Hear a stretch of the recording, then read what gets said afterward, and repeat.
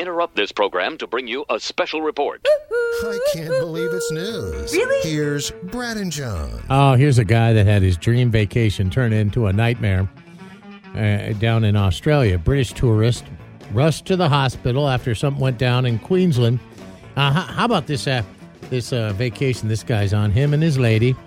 They were on vacation. They rented themselves an off-road SUV, and they were hitting some of the Australia outback, and they were out on the coast there and went out to a place called Fraser Island. And he said, we're traveling along in our four-wheel drive, and we decided to camp along the coast overnight.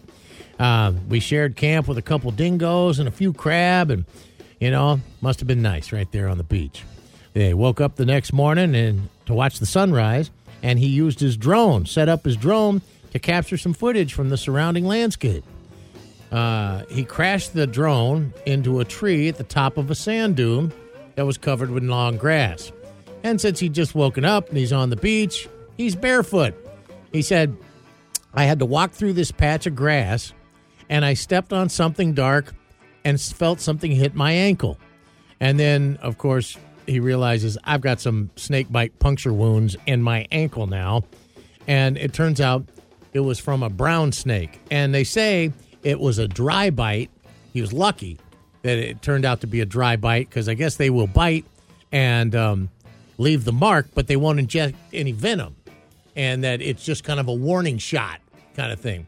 But if they want to, they could, inject that venom. And their brown snake is one of the most deadly snakes in the world. And they said fast-moving, very aggressive, and famously bad-tempered. So this dude, starts panicking. They've got no cell signal down there. They jump in the car. They start driving down the beach. They run into somebody else. That person has cell service. They had to get a helicopter out there, fly him to the nearest major hospital. And once this got on the news, everybody's like, you're in Australia and you're walking around barefoot? That's the stupidest thing you could have possibly done. All the critters there. Do not walk through the outback of Australia barefoot. No. Come on, think about it. He was just thinking about his drone. He was going to go up there and get his drone. The stories I've heard about Australia, I don't know that I'd walk barefoot through my house. No. Okay, well, let's go to Australia, to the Philippines. Yesterday, a couple got married in the Philippines yesterday, and that couple at their wedding reception gave away a very valuable gifts as party favors to those who attended. Everyone gathered around, and as our way of saying thanks to you all, open your bags. And when they did, the guests noticed that they received from the bride and groom a bag of onions.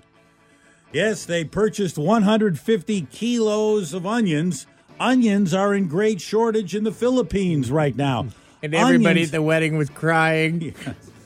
A pound of onions in the Philippines right now costs more than a pound of meat. They're having import problems there, along with some other issues in the Philippines, and the prices are kind of crazy right now. But the lucky couple somehow got their hands on crates of red onions and handed them out to their guests to take home.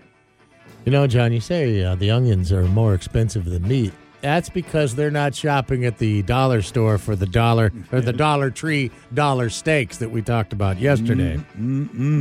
See, that's where you went wrong. And finally, in Rochester, New York, a guy that was on parole has been charged with 6 burglaries that happened between December and January because the Rochester police say they identified a 26-year-old man named Jamal Burden, and he was one of those guys that had a GPS monitor he was required to wear, and so when a house got broken into back on January 10th, they said, well, I wonder if we have any of our, parolees or guys that are out, usual suspects kind of thing. We're in that area. Well, let's pull up the GPS monitoring bracelet of this Jamal dude. And sure enough, he was right there at the scene of the crime. Jamal starts flashing red. And then they said, well, let's look into a couple of these other unsolved burglaries. One on Hawthorne Street from December 4th and Chapin Street on the 27th and so on down the line, and they're like, it just laid over it just laid over like a map. They just ping, ping, ping, ping, ping. 6 burglaries over the course of a month and a half, and he was in every single one of them with an ankle bracelet on.